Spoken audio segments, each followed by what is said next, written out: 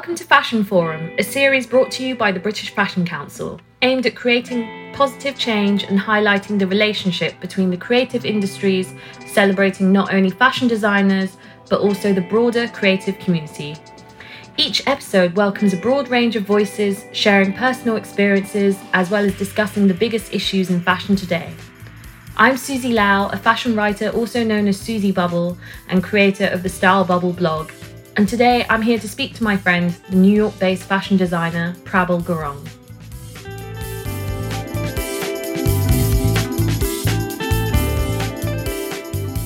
Prabal, how are you? I am good. How are you? You seem to be, not in your work mode. I am in a post-fashion month debrief. I'm taking a moment to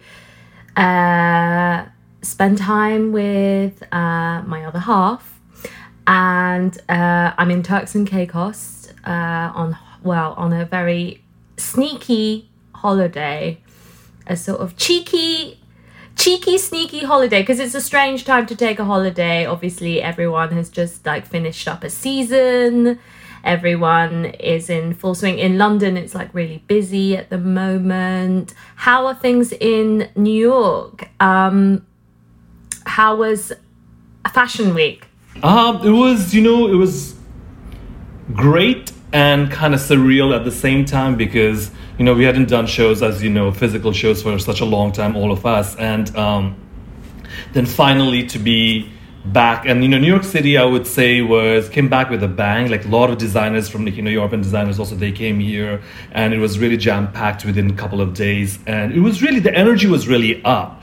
My show was the first day, last show, and the newly elected newly appointed governor, the first female governor of New York, she showed up, and it was just there was this, and then you had Chloe Flower playing the music. It was outside. I wanted to make sure the show was outside, just so people felt a little more at ease. You didn't want to jam pack everyone in a crowded room.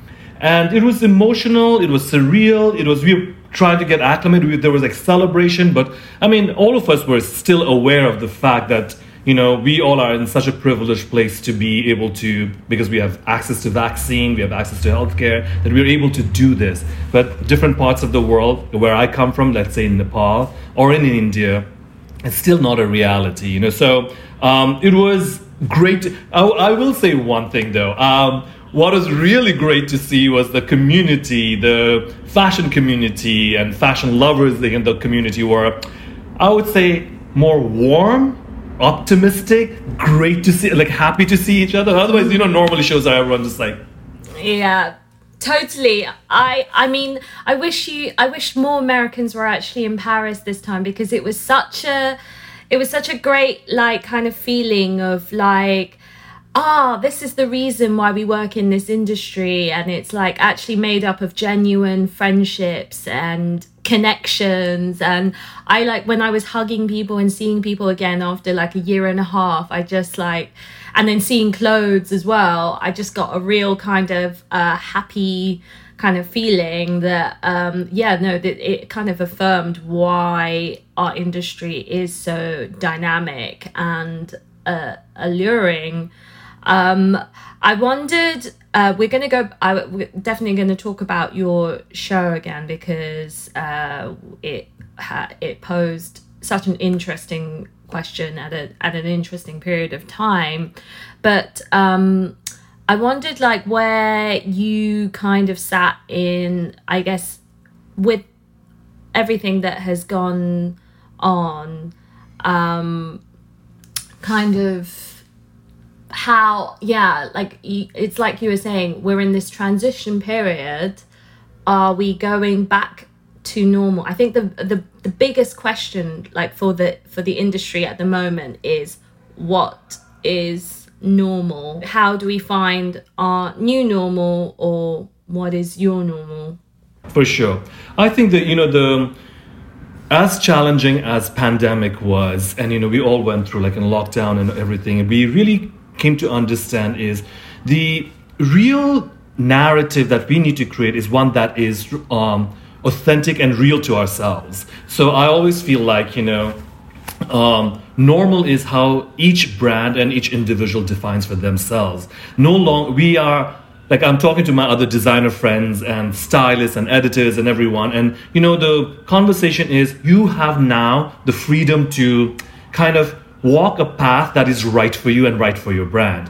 For the longest period of time, it was like so much dictated about, especially if you're a relatively new designers or you've been in business for, like, let's say less than 20 years or 15 years, there was a certain rules you had to follow.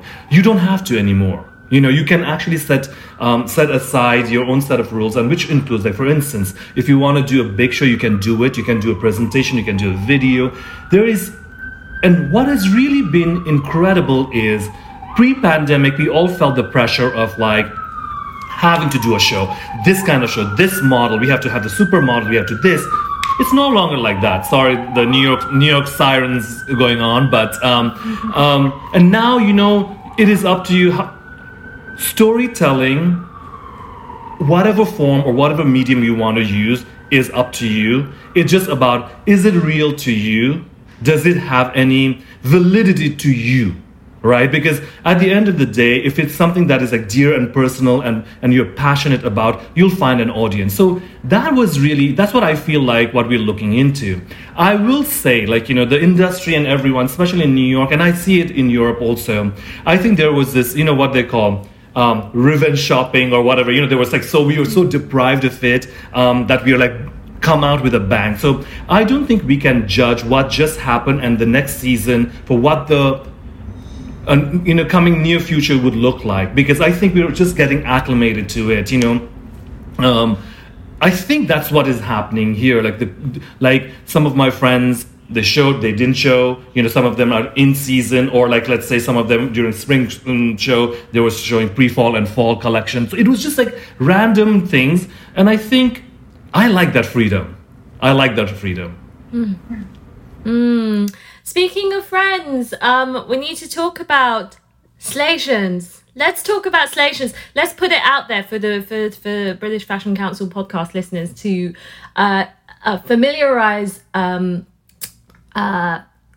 people with, because I know you guys have also just come out with a comic book, which we're launching, and it's coming out in November, first week of November. So I have severe FOMO about this sort of Slations things, because I'm more like an honorary transatlantic member, because I'm not in New York. But explain to listeners exactly who are the Slations and what is it all about, like, as a friendship group. So Slations, it's the idea that anyone who has the courage to be their authentic self and understand the power and the space that they occupy in this world and the impact that they can create with the voice, right? And it is that kind of impact is not just for themselves, but it's for the whole community. And it's so it started with literally myself, Philip Lim, Laura Kim, Tina Lang, and Ezra Williams.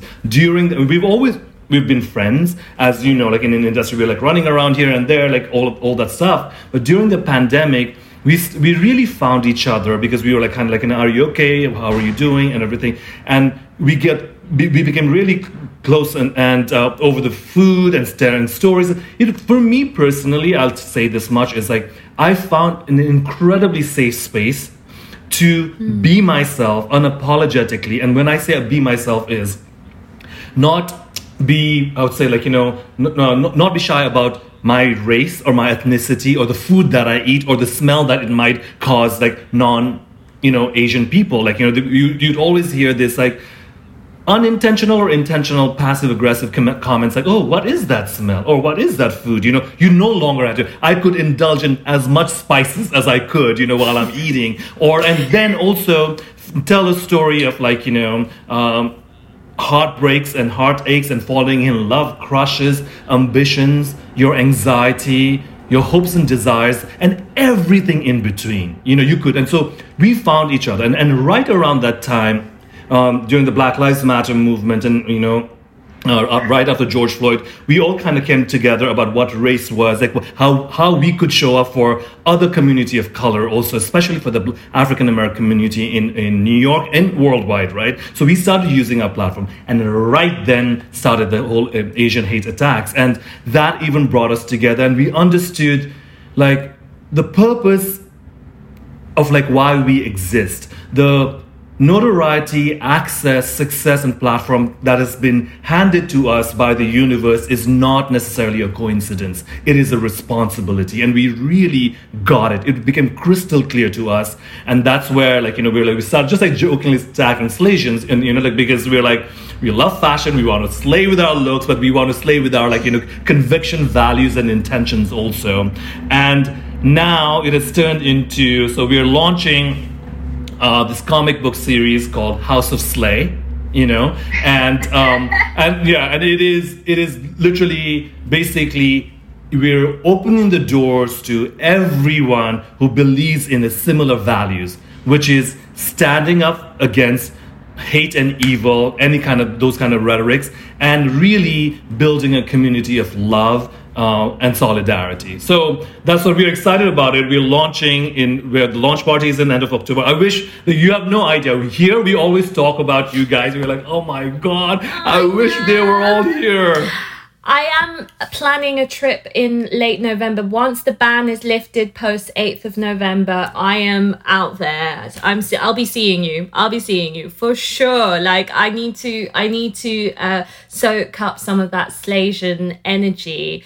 And I have to say, like, when I saw that comic book, it was it was Tina Leung who showed it to me in Paris. She showed me like a sort of draft of it.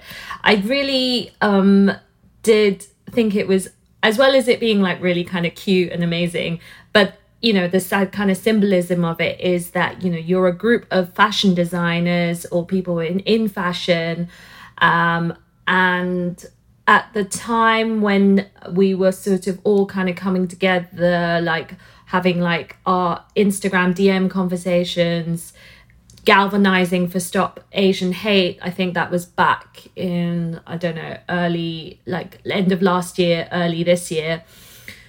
It really did feel like you guys were like superheroes, you know, like you were so, each of you like had such strong convictions. You, Philip, Eva Chan, Laura, Tina, you know, everyone just kind of brought in like such a strong and powerful passion towards what was going on, and it was like a very visceral reaction to what was happening with the hate crimes in New York.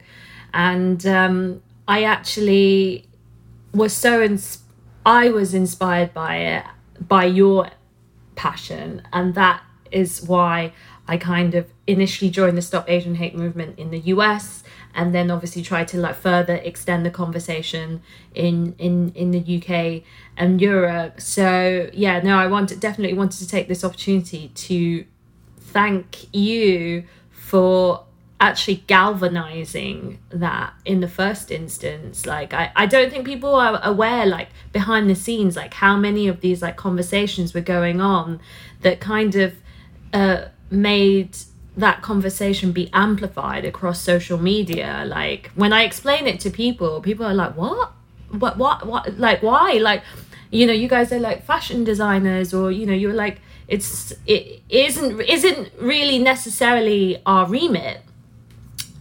But for you, I think you, out of maybe all of us, you have always been extremely vocal about various issues, you know, extending from your 2019 Who Gets to Be American show. It's a seminal show. I, you know, remember it well. And it's a question that I actually, going to New York shows and seeing different designers come through, like more diverse designers come through in New York Fashion Week, I do think about that question a lot. You know, I mean, you know, as you know, a lot of it is about our invisibility. You know, we live in an industry that all of us love what we do. Like, we love fashion, creativity. It's just not about clothes. I think, like, if we were just loving the clothes in itself, we would just be buying and shopping. That would be it, right? We understand the process, and it's an arduous process. It's not an industry that's an easy industry. To be successful, to make money, to like and have a lavish lifestyle, but we all are. In some ways, I always say the industry is filled with misfits, which is like, they were never in their hometown. They were never part of like a certain group that they were never allowed to be, and rendered invisible, rendered weird or different. And we found each other, and this industry fosters that.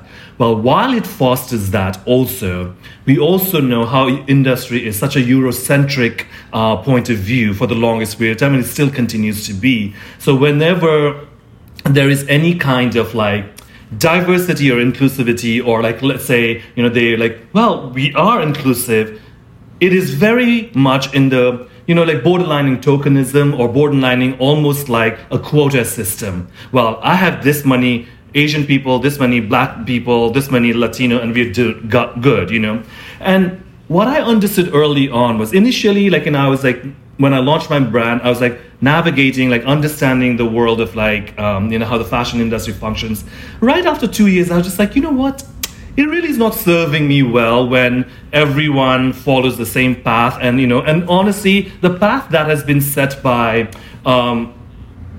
like our white counterparts, they're, and they do, and I'm not like, how to say, I'm not blaming them for it, because that's what they've been doing. From my end, what I wanted to do was, I didn't grow up here. I was born in Singapore, grew up in Nepal, India, like, and all over the world. And I want to bring that perspective to this fashion industry that is from the East, the world that I come from, the eastern part of this universe. And I was like, the way the narrative is told, the way I want to say it, there were a lot of people who were not like, able to understand that. So I was like, I need to start creating narratives and platforms where people like me, and sometimes like, people with lesser voice, unheard voices, have an opportunity to tell their own stories. And it started, early on in my career, and simply because I wanted to demystify this idea of what is chic, what is beautiful, our implicit biases, right? Like, if you think about it, I always keep on asking myself, whenever I say, oh my God, like, let's say, that collection is beautiful, or that guy is hot, or that girl is beautiful, I always check myself, and where is it coming from? And oftentimes, I too have been, like, all of us have been, informed by the colonial lens.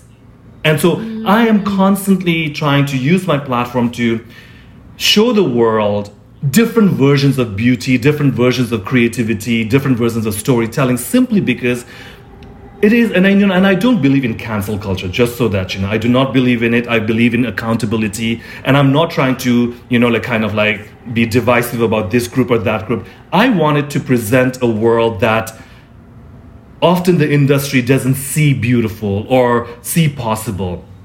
And, I always say, these are not, for me, not political issues. These are issues about human beings, right? Human issues. And how oftentimes have we been mistaken for, I'll give you an example. I was at a bar 2 or 3 weeks ago at Soho Grand. I was at a bar, and this bunch of girls came over, and they were like, hi, we're a huge fan. And I was like, oh, thank you. I said, I'm not sure if you're Jason Wu or Prabal, and you don't even look remotely similar, but and I know, and I was like flattered, because I love Jason as a designer, as a friend. So I was like, that's fine. And I said, I'm Prabal. I was like very confident. She's like, oh my God, obviously she was, embarrassed. Yeah, she was just like, oh my God, was that racist? That's what she said. And I was like, well, it was. And I said, well, it was, but it's okay. Now you learn. Next time you won't do. And I said, there's an easiest thing to do is Google. And then she said, oh my God. And I said, don't, and I just said to her, I said, don't feel bad about it. I said, it's okay. But, these are real incidents that happen. These are not stuff that I make up, And so all the more reason for us and for me, and with the Slaysians, the House of Slay, and for all of you guys, we are somehow, our visibility really matters, simply because I remember growing up and not seeing anyone who looked like me that was celebrated in pop culture. I remember when you, Brian, and everyone were on the forefront, you know, like for the longest period of time, you guys were treated as, the bloggers, you know? There was like, and I kept on thinking, had you not been an Asian person, you know, and so I always look at those dynamics about it, you know, there's like and I don't think oftentimes people do it deliberately, you know, and yeah, it's definitely subconscious. And actually, when you say that, you know, I've had to really do a lot of reflection about, you know, the way me or Brian Boy emerged in that kind of blogger 1.0 sphere, where a lot of digital creators or those sort of 1.0 influencers did actually happen to be Asian. It's weird. And I think it is something to do with, we didn't see ourselves in the established spaces, you know, like the Vogues, the style titles, the Days, you know, ID or whatever.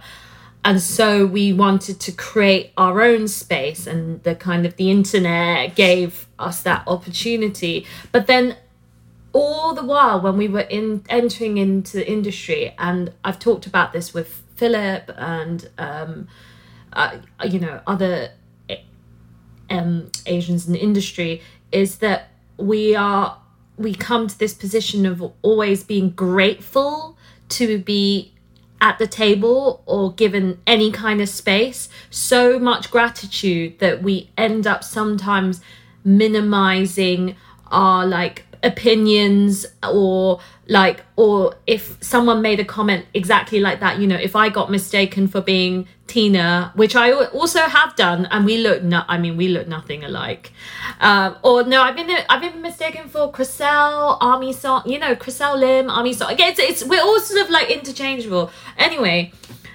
But we just sort of like go, oh yeah, it's okay, it's fine, you know, we'll just take it.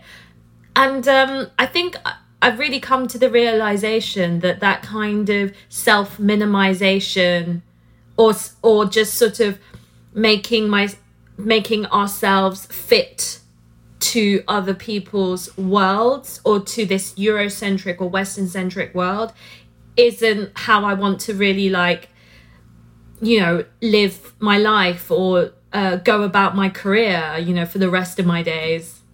No, it's so funny, you know, like, so what you said, like, I always say the incident that I just told you about, like, what someone mistaken me. I always say my motto in life is, like, you know, Maria from Sound of Music, firm but kind, you know. So it's like, I mean, I love that movie, but like, you know, like, and I always remember her song, like, you know, I'll be firm but kind, and that kind of stayed with me, and so I'm always been that way. What I will say is, you know, like, before I launched my brand, also when I used to see you, Brian, and everyone there, what really brought joy to me was the fact that there was, in a space that was always allocated to people who didn't look like us, where all of a sudden you guys were there. I wasn't thinking, oh my God, they're Asians, they're going to like my clothes. It was never about it. It was just like, you know, finally there's a space where there are different voices, different ideas, and that's a world that I've always wanted to see. And, you know, it is, how I look at it is, for me personally, it's always been about, maybe because the fact that I didn't grow up in America and I grew up wherever I was and I have an extremely strong mother, I was very vocal about the space that I wanted. I felt like I understood my worth. I knew what I could bring to the table. And, you know, I had no delusions about my, like, you know, talent and, like, you know, whether I was great or whether I was not. I knew, however, what I knew for sure was I wanted to tell a story.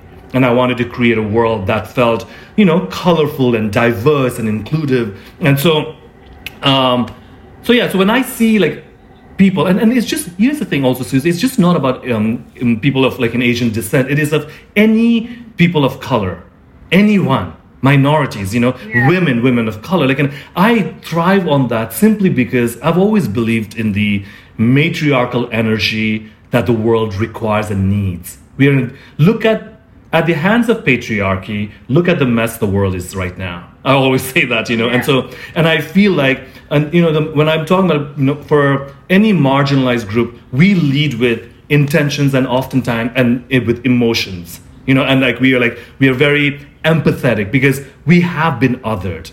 And so that perspective is very important for any kind of business. It's just not in fashion, in film, in, you know, like in finance, everywhere. You know, it is needed, because if that emotional, quote unquote emotional, like, you know, real feelings is not in the process of, like, you know, creating a business, we are going to be over consuming, over consumption, over making, over, like, and the planet is not going to be able to handle it, right? So that's how I look at it. So it is exciting to see people of, you know, various colors, shapes and sizes and age. Yeah, I mean, this is the time, I think, of a real reckoning within the industry, where voices of all, you know, shades are just coming through. And I kind of see it, like, and it's happened, and it may have also been sped up by the pandemic in some ways. And, you know, I wanted to also, I guess, talk about going back to that, almost that original, that question that you posed at your anniversary show, who gets to be American, and in your later show, who gets to be a girl, and obviously with reflecting on how you see yourself in this American fashion landscape, because, you know, obviously the Met Ball, the exhibition has just opened, which you're a part of. You know, where do you, like, I guess more than a decade on, see yourself in this probably even more not confusing, but like definitely a much more sort of patchwork layered American fashion landscape? I would say, you know, like where I stand is on my own path, I would like to say, because, you know, it is very much, you know, I've always believed in one thing. I wanted to create, like, you know, my lens and the thing that I like to, like, and I get excited about it, this beautiful, pretty clothes, it's glamorous through the lens of glamour and all of that. I like to entice people in my world, and when they come in, then have the substantive conversation. Oftentimes I've been asked and told, well, you're, you know, like your voice is like an activist, you're very political, you're all this stuff, but your clothes are not for, you know, it's not like easily accessible to like the people. And I said, you know, here's the thing. There are a lot of brands who are like, you know, like activated brands that have catered to the people on the ground also, right? Mm-hmm. But then I always say the table through my clothes, the table that I am able to be at, the house that I can penetrate, are oftentimes the ones who write checks for the political parties. You know, these are the ones with like an access and high net worth women and men who make decisions about who, in so many ways, where the money is funded. I like to insert myself in those places and have those difficult conversations. Let me just put it this way. It is a lot more easy to be amongst your friends and, you know, like, oh my, like, I'm on the ground, you know, you've seen it, I'm on the ground, I can protest and there are marches and everything, and I'm really involved in like in a Planned Parenthood, ACLU, all of that stuff. You have your community and you share views and ideas. And within my customer base also, there are a lot of women and families who believe in my values and, you know, like in intentions, but there are some who don't. To penetrate those tables and have this difficult conversation. And you know me, I don't shy away from those conversations. And, you know, it's never combative. I always say, like, you know, I tell my story about it as an immigrant gay man, person of color in fashion industry, and I tell all of my stories. So who gets to be American was another thing. They did ask and said, what is this about? And I said, you know, I was questioned at an investor meeting by this straight white man about my Americanness, in spite of being the fact that I'm an American citizen, have my own business, pay taxes, in all of that, so it was not enough. And so that was the conversation. That started a whole dialogue at this dinner table. I'll never forget that people were just like, oh, we never saw that. You know, do you know what I mean? Mm. And that's how I look at it. It's, you know, the path, Susie, to be completely honest, the path that I've chosen is not an easy one. And I know that. You know, had I just kept quiet and gone along making pretty clothes and not be very active, I would have been probably a lot more successful financially, to be completely honest. I remember, like, right after my, you know, that Trump's election, like, you know, about like all those T-shirts and everything, I remember there were like stores that like dropped me immediately. There were 2 or 3 stores. So they said to me that, you know, like, you know, he's very political. And I just, you know, and I had conversation with my business counterparts and CEOs, and, you know, I was like, I'm okay with being contained and growing really slowly and steadily rather than being the next it thing and then disappear, simply because I know what my path is. I have a clear sense of where I'm going and where I want to go, right? I still want to continue building the business that I've built, but also show that there are different ways to success. And success is not always gazillion stores around the world. Success is always not about, billion-dollar net worth. Success is about, for me personally, the amount of lives you've been able to impact in your lifetime. Because at the end of the day, you may leave a building behind with your name on it, or you may leave something, but that is not a legacy to me. A legacy is how many people you've impacted with your work during your lifetime. A real kind of human impact, like kind of emotional human impact as well. I have to say that really chimes in with how I feel about a lot of where fashion is right now, is that our parameters of success really need to shift and change, and we need to think about it's not just about scale, big, but actually how, what are you doing with your clothes, with your collections, with your voice that is going to be memorable, I think what you do is you kind of, you strike that kind of very interesting balance of doing high octane, high energy clothes, full of color, volume and life.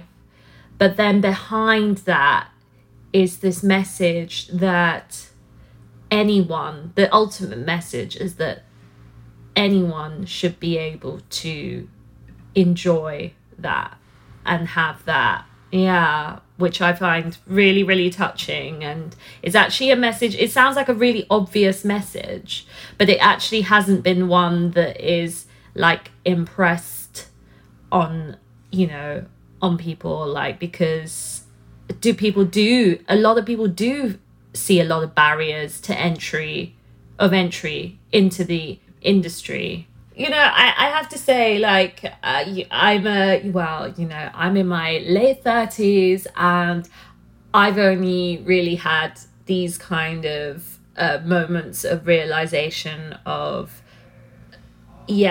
actually being,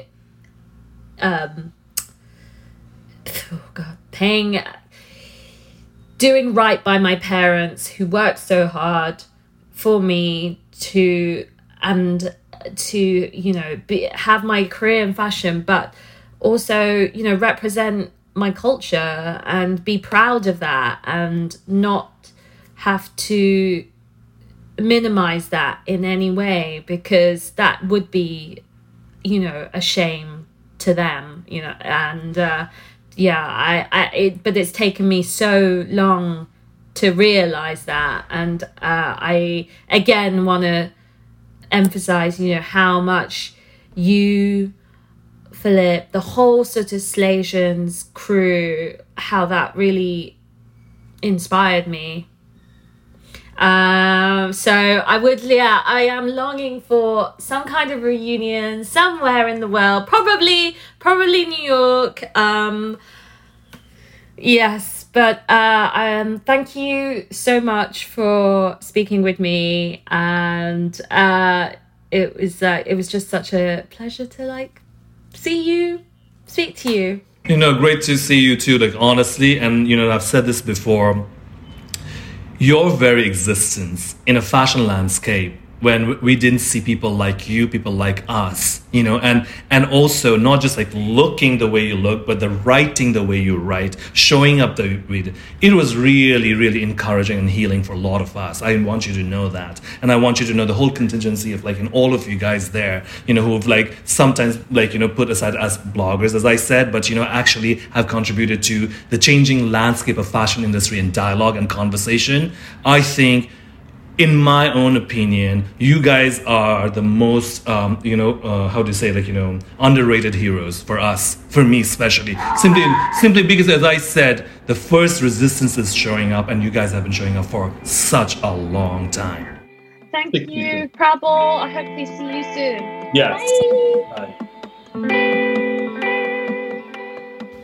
Fashion Forum is a co-production between the British Fashion Council and In Talks With Productions. If you enjoyed this episode, please subscribe, leave a review and share it with your friends. If you'd like to find out more and join the conversation on social media, then head to londonfashionweek.co.uk or @London Fashion Week.